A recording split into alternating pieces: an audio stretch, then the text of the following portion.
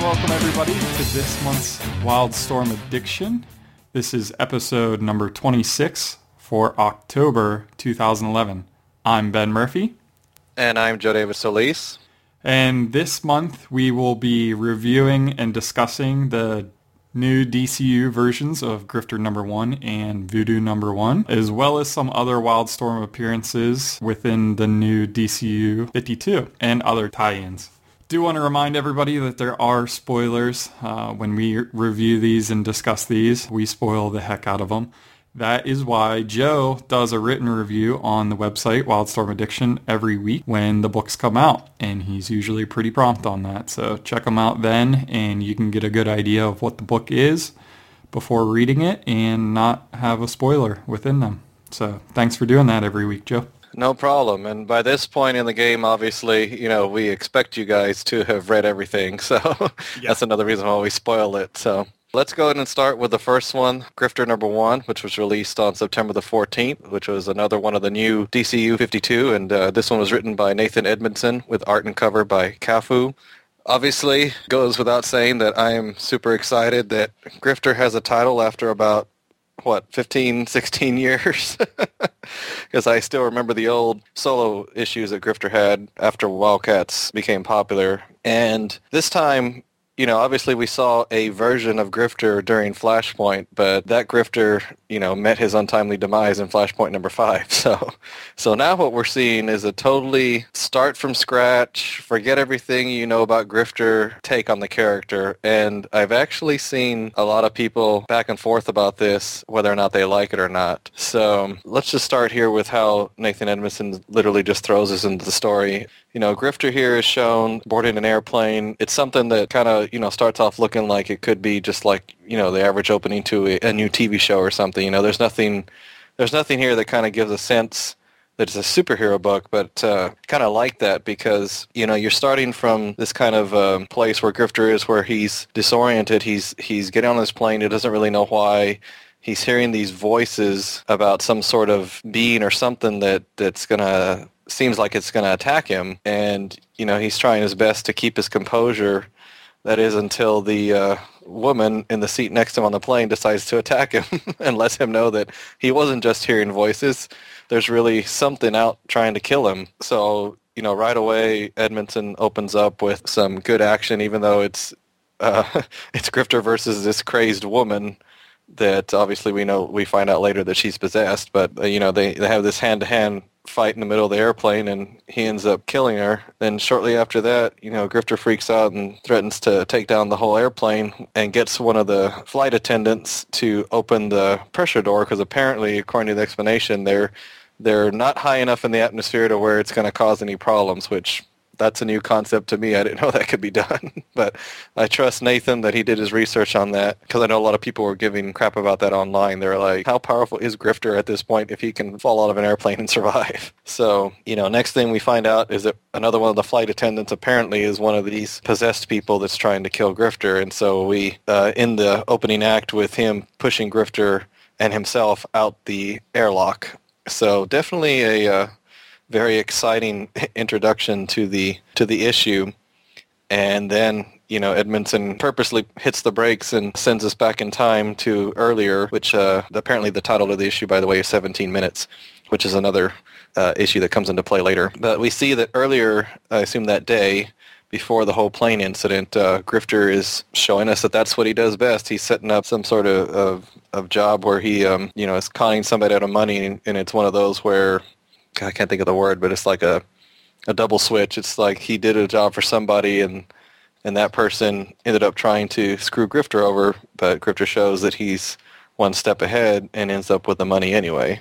So I thought that was pretty cool. I mean, I remember in the interview Nathan said that he was going to show us, why Grifter has his name. It's not necessarily, because he's good at, using weapons and stuff like that. It's because that's how he seems to make his living, is by grifting other people out of their money. So it was cool to see that aspect of the character, which honestly don't think has ever really been explored before. It's one of those where we just kind of accepted that was his name, other than maybe a few things here and there. I mean, maybe during the years of Wildcats, Volume 2 and 3.0, he was more leaning towards that aspect of him, but I know early on it was all about action with him. Then we show that there is a woman in Grifter's life. Do you remember her name, Ben? I'll tell you right away, it's not Zealot, for those of you old Wildstorm fans. The woman that he's working with? Yeah. Gretchen. Gretchen. Oh, okay. Apparently it's like his partner in crime, and they're set to meet to split his quote-unquote earnings.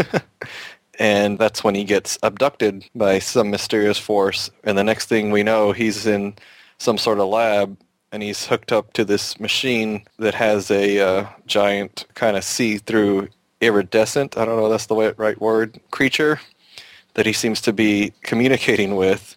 And of course, long-time Wildstorm fans know already that this is a new incarnation of the Wildcats' old villain, the Daemonites.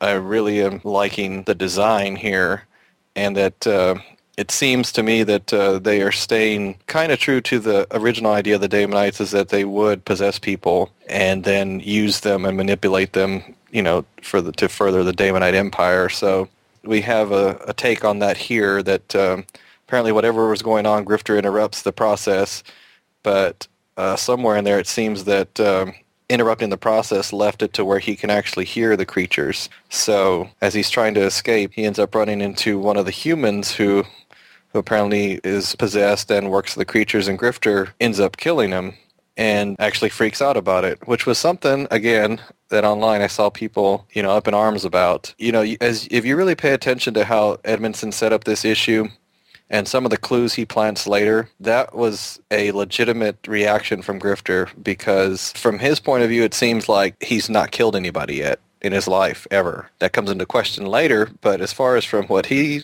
knows, his point of view, that seems to be the first person he's ever killed.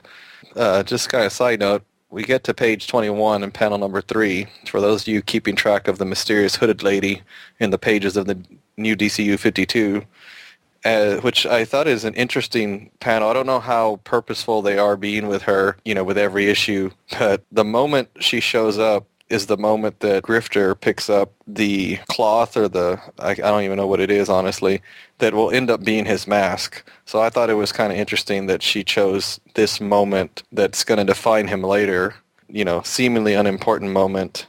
He wipes the blood off his hands on the mask.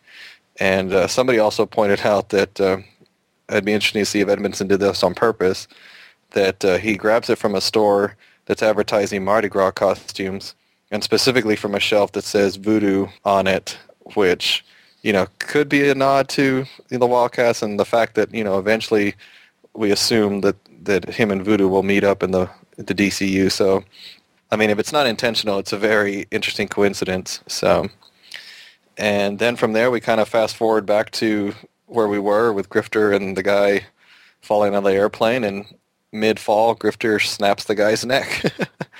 And then they end up both in the ocean. And so then, according to the time that Edmondson is tracking for us, 2 hours later, Grifter is somewhere back on shore getting a hold of Gretchen. And here's where the number 17 comes into debate. She says that he's been gone for 17 days, although Edmondson says here it's just 2 hours later. So he's kind of playing with time a little bit, and I wonder if he's trying to confuse us as much as Grifter is. So we'll see about that in a second. Gretchen, apparently is pissed off with him because she thinks that he skipped out with the money.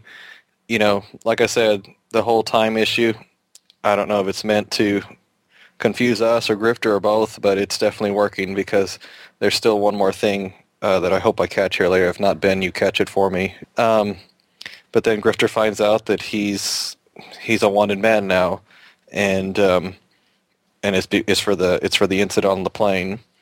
Then we pan over to the Pentagon, where one of the higher ups is talking to somebody who we find out is Grifter's brother, which this makes the debut of the DCU version of Max Cash. So I thought that was pretty cool that that Edmondson, put Grifter's brother in here already. Obviously, those of you who followed in the Wildstorm universe, Max Cash died in that universe, and the only time we ever saw him come back was as an undead person. So it's cool to see that he's here, and apparently he's being tagged to go after his brother, which Grifter's real name is Cole Cash, for those of you who don't know. And it's interesting that he mentions that Grifter was some sort of a Delta operative, and that he's gone con artist, gone terrorist. So that is the clue to those who were arguing, why did Grifter freak out? That, hey, something's going on here. Obviously, he doesn't remember a big chunk of his life if they're claiming that he was a Delta operative, and that would explain why he's able to kill people so easily. But at the same time, if you don't remember it, then, of course that would freak you out. So, and then at the very end, we end up in a New Orleans cemetery. Grifter is still hearing the Damonites taunting him. He takes the cloth or whatever that he found earlier and fashions it into a mask, which, the last panel is him donning what we have come to know as the Grifter mask, which I thought was a great scene. And I love that Edmondson, got him back into the mask quickly because, he said that he was going to try to explain why he did it. And yeah, I can kind of see, the whole, okay, he's a wanted man. He understands he needs to keep his face covered and so on and so forth. So it's going to be interesting to see where he goes from here. I think, if I'm not mistaken, because I didn't double check, I gave this issue, it was either 8 or a 9, because I really liked it. I had to take myself away from what I knew about Grifter, and I even had a friend of mine who she's new to the DCU as far as the 52 is concerned, and she was kind of confused, but she was digging it. She was interested enough to where she said she's going to continue to follow Grifter, and she was asking me questions about him, and I said, you know what? It's better if I don't tell you anything about Grifter because I think you're the target audience. You're the one who needs to tell me, are they doing a good job of making this character interesting now in the DCU as part of the New 52? So, just to let y'all know, I kind of have a side experiment going on there because I'm different, obviously, because I know I followed Grifter since the beginning. So I come from this from a different point of view. But I'm really digging this whole, starting at the beginning, let's show how he becomes Grifter. So I really enjoyed the issue. What did you think, Ben? You kind of talked me off a ledge a couple times there in your review, which is probably a good thing because, yeah, I don't think I'd give this a 7 at all. And knowing you and how much you love Grifter in the Wildstorm universe, I mean, your whole online persona is based around Grifter. I cannot believe that you liked it as much as you did. However, let me go into some of the details. The time thing, it confused the crap out of me too because he said 17 like 3 times, and yeah, he went from minutes to days, and then at the end there, the one thing that you had mentioned but forgot to remember, when he's in the cemetery there, he actually says, I want my 17 hours back. Yeah, a lot of goofiness with the time thing. I thought Cafu's art was amazing. However, like some of the other people online that did reviews, yeah, the whole airplane fight drove me insane. That huge bird's eye view of the airplane and how much room there was between seats and the aisle and everything, it drove me nuts. I understand that it's probably got to be the hardest thing to draw and handle a fight scene within an airplane, but really, yeah, that bugged me to no end. Yeah, I don't know. It wasn't that interesting to me at all. I know that most of these guys have a 5-issue contract for the new 52s. I don't think that I can give a good review for this title until I get through those first 5 and see where it goes from here. I did, however, really like the con artist thing. It was quick, but you're right. We've never seen that side of Grifter in Wildstorm because it was his name, but they never really brought it up a whole lot. So I dug that aspect. I was glad that they showed some of that, and I hope that they continue to show some of that. But yeah, overall, it was a big meh for me. Well, the funny thing is, because like I said in my review, the written review, that, I'm sure there'd be people out there who'll be like, well, you're biased, you like Grifter. You know what? I like Superman too, but when they made him electric blue and electric red Superman, I hated that, Just because it's the character doesn't mean I'm going to like him.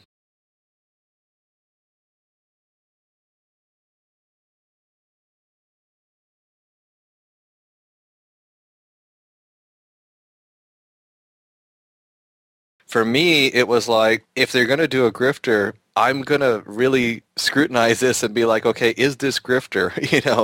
Because to me, a lot of times in the past, people have written him kind of goofy, and I don't know where that came from. He never really was that in the early days that I remember. It was like later sometimes. I don't know what they were trying to do, but I kind of noticed it in World's End, sometimes. But, that's the thing, like with 3.0, Wildcats 3.0, there was a more serious side to him. That's when the grifter that could have been the con man existed for me. This one is kind of like that version of grifter, but at the beginning for me. It's the same thing in a little while when we review Voodoo. I have a friend of mine kind of making the same argument that she wouldn't do that and Grifter wouldn't do that. Well, these are not the same characters. Out of all the new 52 characters, these are really not the same characters. It's not like some of the other DCU titles where some of the characters have changed dramatically, some of them have changed slightly, and some of them have changed not at all. Green Lanterns. And that's why it doesn't bother me that this is where they're starting with this.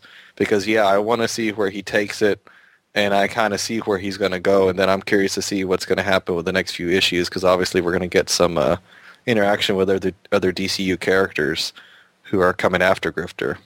So that's what I'm really looking forward to with this title. Yeah, I agree with that. You're right, it's not the same character, so I kind of have to let that go. But to that point, I don't know. I do. I like the Joe Casey version of Grifter more than any of the other ones. So is this one closest to that? Yes, probably.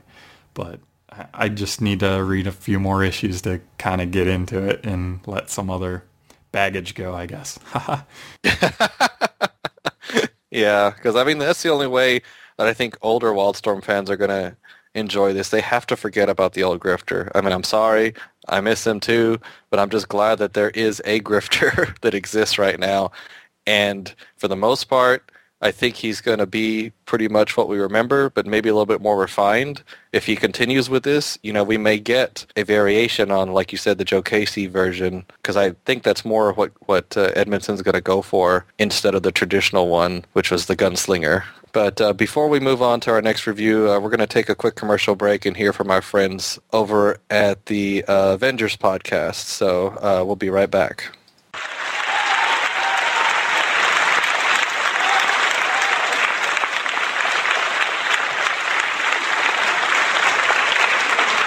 Viet Win here, and I'm here talking to Alex Smith about an amazing new product.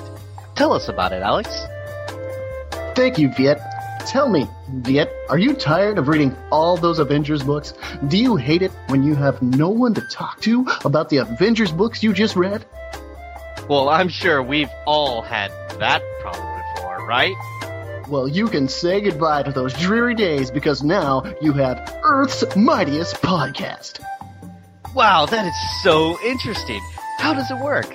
Earth's Mightiest Podcast gives plot synopses and reviews of not one, not two, not three, but 4 main Avengers titles. We're talking Avengers, New Avengers, Secret Avengers, and Avengers Academy. Wait a minute here. Are you saying all 4 Avengers titles? You've got to be kidding me. I would never kid you, Viet. But wait, there's more. If you start listening now, you'll not only get all 4 main Avengers titles, but I'll throw in coverage of the Fear Itself major event and some tie-ins absolutely free. That's just crazy, Alex. Okay, now, how much is this gonna cost me? I'm glad you asked, Viet.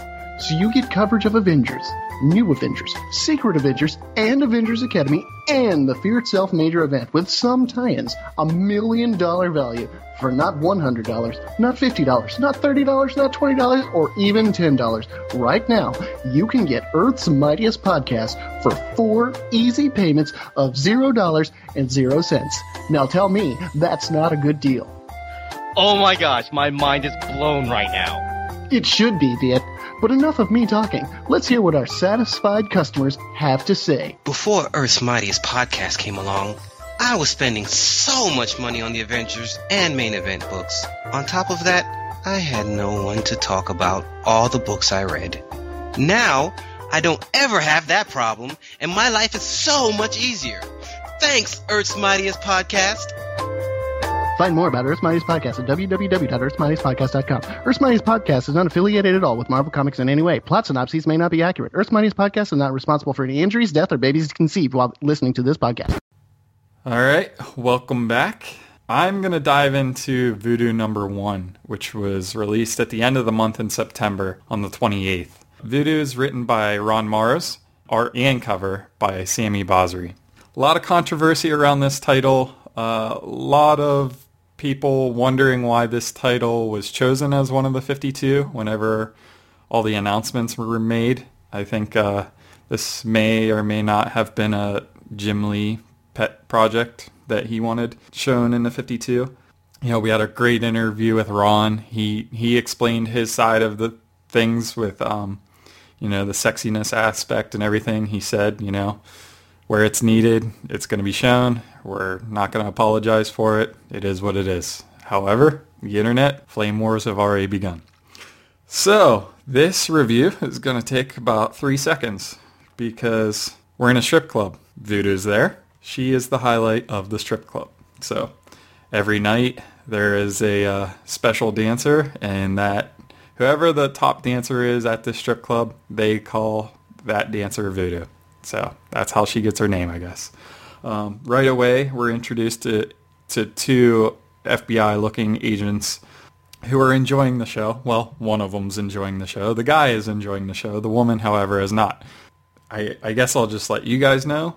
This woman is most likely the Wildstorm version of Shire, who is, you know, the leader of Black Ops. That was a very short miniseries for Wildstorm. They crossed over with DV8 once. Black Ops was like a splinter of IO, and they were headed up by Lynch.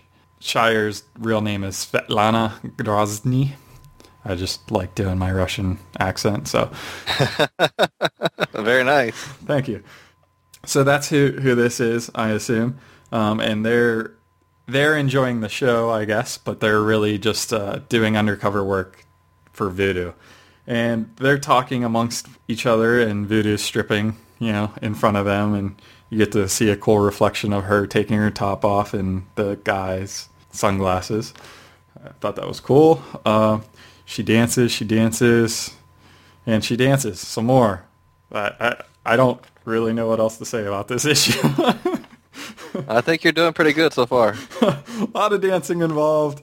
I don't know what to call her. Did she ever say her name, Svetlana, other than... I don't think they ever released their names. Oh, did they say her real name, you mean? Yeah. Because it's Agent Fallon. I forgot her first name, but yeah, I'll check it out here. Continue with the dancing. That's okay. Anyways, she gets annoyed at all the sexiness that's happening, you know, since her partner, I guess, is enjoying the show so much. So she gets annoyed and leaves, goes out into the street and bumps into some punk kids, I guess. Mouths off to her. I mean, it seems kind of silly, but she ends up cracking some kid in the face and beating them all up, and pretty much is like, hey, you should have listened. There is a small nod whenever she is lighting up a cigarette that her lighter has the emblem to the Black Razors. So we get to see a small fight scene. I think that was just to make sure that it wasn't all TNA. So there was a little bit of fighting. And then we cut back to the changing room at the strip club there. And the girls are chit-chatting. And we get to hear about some of their pasts. We don't really care, I guess. Oh, come on, man. This is supposed to make you care about them. No, I don't think anybody really cares. Trying to send kids through college. So jaded comic fans are. They're all single mothers, of course. It's all very cliche. So, not one of them. I know, not one of them women were like, I just like to take my clothes off. I mean, honestly, I wish that was in here just to be like, well, some women do. They just like to take their clothes off and have all the attention. However, that was not in there. Maybe next issue. Maybe next issue. I doubt it. So that agent decides to get a lap dance from Voodoo because he has to get to know her better, I'm sure. He's enjoying this little dance in front of him, and I think he's really enjoying it. And, oh, here's some more pages. Yep, he's really, really enjoying it. And then something freaks her out, and she decides to turn into a crazy monster and slice him apart. Hey, that's the end of the issue. No, it's not. There's still a little bit more. Okay. She shapeshifts into him. Okay, now it's the end of the issue. Did I miss anything? You make it sound so anticlimactic. It's supposed to be shocking. Okay, so she has a new power at least. Yeah. She can completely shapeshift. That's something that we didn't know. Wildstorm version of Voodoo has some Daemonite DNA in her, so she can partially shapeshift into a Daemonite or fully. We've only seen it a few times. This one, she fully shapeshifts into a lizard thing. And if Grifter is showing a reimagining of a Daemonite, what she shapeshifts into is nothing like that. So this has to be something else completely. I don't know what that is. Do I look forward to knowing what that is? Maybe. But from what I can tell, she can completely shapeshift. It looks like she may have gotten this through experimentation from scientists. I don't know. I have a feeling they'll tie it into another book, maybe the Nowhere facility or something. Who knows? What did you think of it? Because I can't go on anymore. Yeah, again, I think there's two sides of it, or maybe three sides, because again, just like with Grifter, there was people who really enjoyed that. They enjoyed the aspect that, the strippers had personalities, they weren't just there to take their clothes off. There were some people who thought that was stupid, just like you. And there was some people who, like I said, like a friend of mine who is an old Wildstorm fan, I'm trying to get him to come back into this. He argued that Voodoo wouldn't kill somebody. I said, you're right. The Voodoo of the Wildstorm universe probably wouldn't. Maybe she would. I think there's probably some times she did kill people that we're not remembering. But this is not her. This is a totally brand new version of the character. And yes, what she shapeshifted into was not a Daemonite by the standards of the new DCU Daemonites. So I think it's exactly like the agent said. He spit it all out. He's like, I've heard that you're an alien from another race who's sent here to observe us, so that way you can basically invade us. And, even though she tried to play that off, when he pushed her about it, that's when she decided to transform and kill him. So, this is not, somebody made a comment the other day, just real quick, he's like, oh, great, another villain book. Well, at least it's interesting enough for me to continue to follow it. And I'm like, Ron Mars has specifically said, we don't know yet what Voodoo is. Unfortunately, with Wildstorm characters, you can't argue that just because they killed somebody that they're not heroes, because that's not the way that they've worked in the past. And if that's true, then Grifter's a villain too, because he killed a couple of people in his issue. So I think it's interesting. I loved the fact that, this was more of Voodoo being a stripper than the original Voodoo. The original Voodoo, they found her in a strip club, but it was very tame compared to this, Absolutely. of what they saw. And this is the 90s we're talking about, who were always, being dogged about, oh, well, all they were was TNA. Well, not compared to this, but you know what? I think Ron Mars made good on his promise that there was a reason for it. They mentioned several times that she specifically targets the military guys from the local base and is obviously learning secrets from them. And, what better way to get at a man than to, basically seduce him? That's what she's doing, seducing information out of them. Obviously continue whatever mission she has. So whatever race she's from, it's definitely not the Daemonites, but I think it's cool that they kept that aspect that she is able to change into something else. And the shape-shifting is definitely new, but it's not something that's so far-fetched. This doesn't bother me as much as her having, magnetic powers and Captain Adam Armageddon. That was when it was getting crazy, And that character at the time was more established than this one. This one, we're still learning what she can do. So, I thought the shape-shifting aspect was interesting. Like I said, I love all the little nods. I love how her stage costume is a variation of her original costume from Wildcats #1. I love the black razors logo on the lighter, and that was interesting catch. I never really read Black Ops, so I was not familiar with Shire. Which, by the way, the mysterious hooded lady is on page 11, panel number 6, after she kicks the crap out of all those kids. So, again, not as purposeful, I think, as the other one, because why would the hooded lady care in that respect? But anyway, we'll find out what her deal is eventually. That's Jessica Fallon, by the way. I just think, again, you just have to forget the old version of Voodoo, and you just have to be like, okay, if this was the first time I've ever read anything about this character, would I be interested? And I would say yes. I'm interested to know what's going to happen, what's her deal, what race is she from, what do they want, why are they targeting the DCU, Earth. Oh, and you mentioned here about the Black Razors. It would be nice. Obviously, in the Wildstorm universe, they were a covert team that went after superpowered beings. It would be nice if they were in the DCU. It was just an homage, great homage, Ron Mars. We appreciate it. But if not, if it's a tease, then I'm really looking forward to see what comes of that. International Operations, which was the big, covert agency in the Wildstorm universe, they may exist now in the DC universe. There's some clues that we'll talk about here in some of the other titles that have Wildstorm character appearances that may answer that question better. Anything else you want to add before we continue on to the other issues, Ben? I wanted to mention that on bleedingcool.com, they did the Sunday Funnies, and Richard Pace did a little comic strip about this issue, and the very subtle, subtle. Thank you. And its sensuality. You can find that also on burningmonster.blogspot.com. I don't know. I mean, it basically tears apart how sexy this comic was and whether that was needed or not. I thought it was fine, honestly, because what the heck? Comics are a fantasy, and I thought it was great. And due to setting up the character, it made perfect sense. Do I think we're going to be in a strip club next issue? Heck no. She walked out, so she's obviously probably going to move on and go somewhere else since she was found out. I also thought Bosri's art was amazing. And it totally lent to what, was drawn.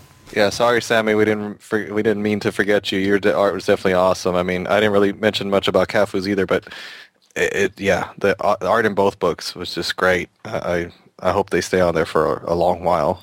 I know. And actually, I hope they go back to a strip club because his art is so awesome. Yeah. Anyways, okay, so some other Wildstorm sightings and tie-ins throughout the last month. On 9/14, Demon Knights #1 released. Paul Cornell is also writing that one, and he had mentioned that a Sentry baby will be revealed in that title, so we'll keep you posted on that. There hasn't been one actually shown just yet that we know of, yes. What I really wanted to get into is Superboy #1 and Teen Titans #1, and the reason why is because this issue may have just been called Fairchild as far as I'm considering it, because she is in this book. Caitlin Fairchild is in this book more than Superboy is practically. It was ridiculous. Did you pick this up, Joe? Oh, yeah. No, I'm going to continue to follow it specifically because of that. So, I've got a lot to say about this stuff, so go ahead. Okay. So anyways, I'm not going to do a review of the issue, but just really quick, we're at a facility. It's called Nowhere. It's an acronym. And we quickly, are introduced to Dr. Fairchild. They never say her name, however, but she's a redhead. She has glasses. So this is nerdy Caitlin before she became who she was in Gen 13, which was the leader of Gen 13 for a long time. Big Amazonian woman who could basically do anything that she wanted to because she was super strong. So she's running this facility with some other doctor who's a douchebag and doesn't care about the Superboy, and she always refers to him as a him, whereas everybody else always refers to him as an it, like, because he's not a really human being. But she can actually sense him. At least she thinks that she can sense him and thinks that he understands when he's in the room. However, we hear a lot of him, and he really does sense her. and her emotions and everything. So I don't know. I thought it was interesting. We get to see a ton of her. They almost say her name, but it gets cut off. So anyways, what did you think about it, Joe? Oh, I thought, that this was the most pleasant surprise out of the new DC 52 for Wildstorm fans, because nobody knew this was coming. I mean, Scott Lobdell, is writing both Superboy and Teen Titans, and obviously he has done work in the Wildstorm universe. He did Wildcats, he did Gen 13, so this was such a great surprise, when somebody posted on bleedingcool.com. They're like, somebody let us know that this is Fairchild. He was an ex, Wildstorm employee. And I was like, yeah, I didn't want to get too excited yet. But yeah, then when you read the issue and you saw her, and then you saw how they, cut off her name, and like, this is Dr. Kate, and they cut it off. I don't know why Scott Lobdell is teasing us like that, but yeah, it was great. And I mean, I was curious to see if they were going to use those characters, and it would make total sense, I think, if they're going to tie it in with Project Nowhere, because obviously, like you said, she doesn't have her powers yet. So I can totally see somehow, her getting her powers with this project, and I can totally see the other kids showing up. They even mentioned that in Teen Titans that there's more, young superpowered beings coming to the forefront now. And I think it helps that, Lobdell's writing both issues, and over in Teen Titans, it was just an allusion to what happened at the end of Superboy #1, where basically they unleash him to go after the Teen Titans. It was also great to see in Teen Titans, old Wildstorm artist Brett Booth drawing Fairchild. I can't remember specifically if he ever drew her before. I'm sure he did some point. I'm sure, I don't think he did the actual Gen 13 title, but maybe in a crossover somewhere. But regardless, I mean, when he drew her, it was like, that's Fairchild. Mm-hmm. So I'm totally loving that. It has me getting both books specifically for that. So, congratulations to DC to force me to get Teen Titans Superboy, 2 titles I've never gotten before. So, bravo and sucking me in. Interesting that you bring that up, because I agree with you. I would have never picked up Superboy, or Teen Titans for that matter. Really geeked out over Superboy. I thought it was awesome to see her so much. And I assume that we'll continue to see her in that. Teen Titans, I doubt we'll see her in that very much. Who knows? I mean, she only got 1 page that time, but that's all she needed. However, let's talk Superman #1. Did you pick this up? Yes, I did, unfortunately, pick up Superman #1. Yeah, so let's talk about that. This is a good time. So when Stormwatch was solicited, they had put in there specifically, following the crazy secret, and I'm paraphrasing, following the crazy secret events that happened in Superman #1. Wow. Any previous Wildstorm fans, anybody that loved Stormwatch, the Authority, even Planetary for that matter, that's what are seeing in the new Stormwatch. And I'll speak for both of us.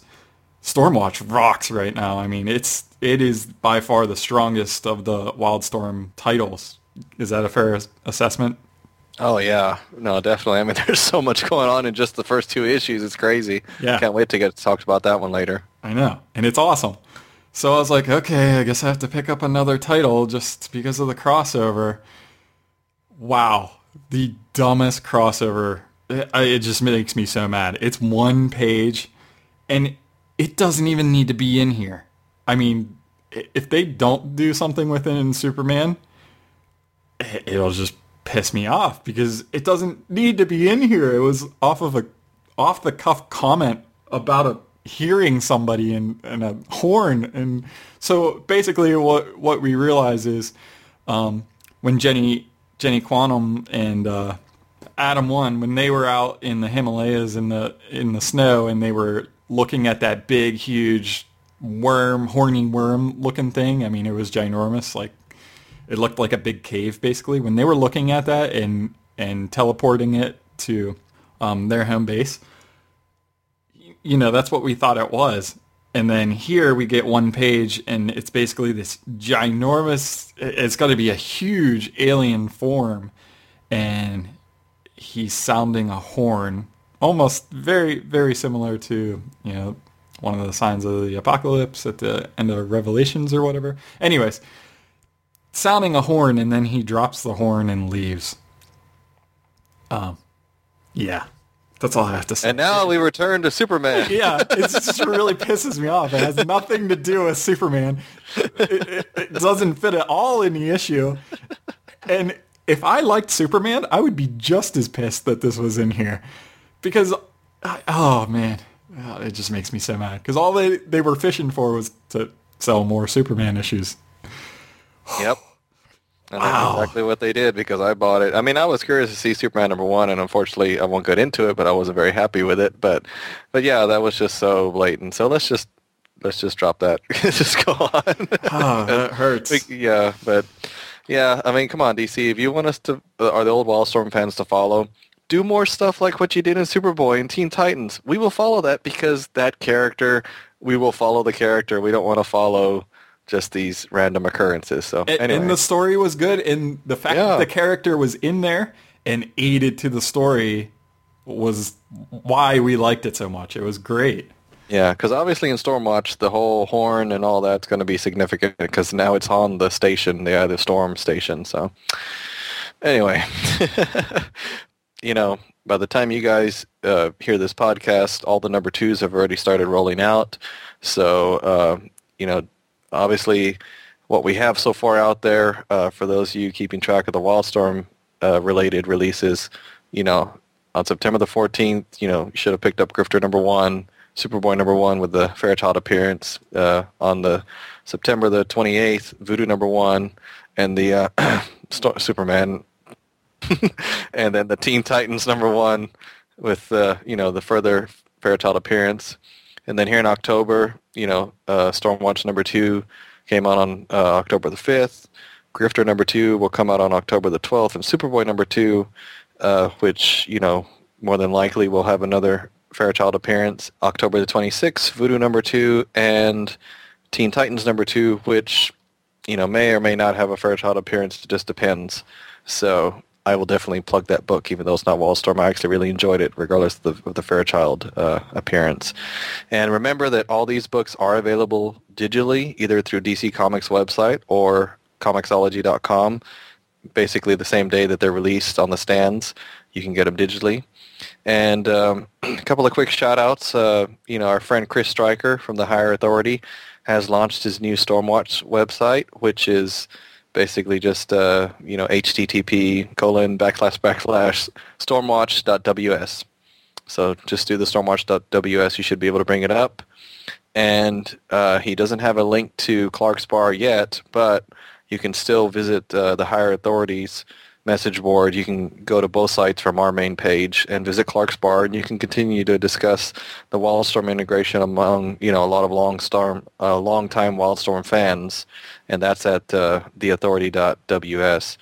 I didn't check today, I should have, but I know that Frankie De Jesus at the Eye of the Storm podcast reviewed Stormwatch #1 in his own little review at eyeofthestormpodcast.blogspot.com. And, some of our old friends from the Comic Addiction had started up DC Wormhole podcast. They did episode 0, which basically was a anticipation of what was coming out, and they just released episode 1, and you can find that at culturalwormhole.com, which also is linked at our site, and they're covering several of the new 52 books, and we're going to try to cross-promote each other and help each other out. They're going to mention, obviously, that we're covering any books that focus on Wildstorm characters. So a lot of exciting things happening, with the new 52. It was ridiculous how well it was received, and, obviously we're ecstatic that all the books, Stormwatch, Grifter, Voodoo, they're all getting second prints, so that is awesome. It's awesome to see that people are so excited about these characters and to want to learn about them, some of them for the first time, So definitely happy about that. So why don't you tell the people how they can get a hold of us, Ben? Sure thing. You can contact Joe. He's on Twitter, twitter.com/grifter78. You can look me up. I'm YoYoMaster146 at the Wildstorm Resource Wiki. That's wildstormresource.wetpaint.com. Or you can follow us on Twitter, twitter.com/wildstormaddict. Or you can email both of us if you have any comments or questions about the new 52. We are wildstormaddiction@gmail.com, so definitely hit us up. It was a good month. I was glad to see all the new number ones, and especially glad to see new characters and other titles that we weren't anticipating. We apologize for being a little late. We had technical difficulties last week, so I understand these reviews are a little late, but we got that ironed out, and we look forward to talking to you guys next time. Joe, any last words? Go buy more copies of each of the issues and give them to your friends.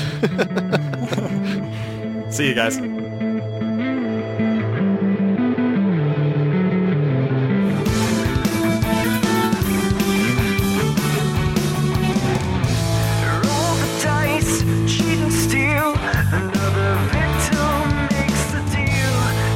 Trust in what you feel. Let the shadows take the wheel.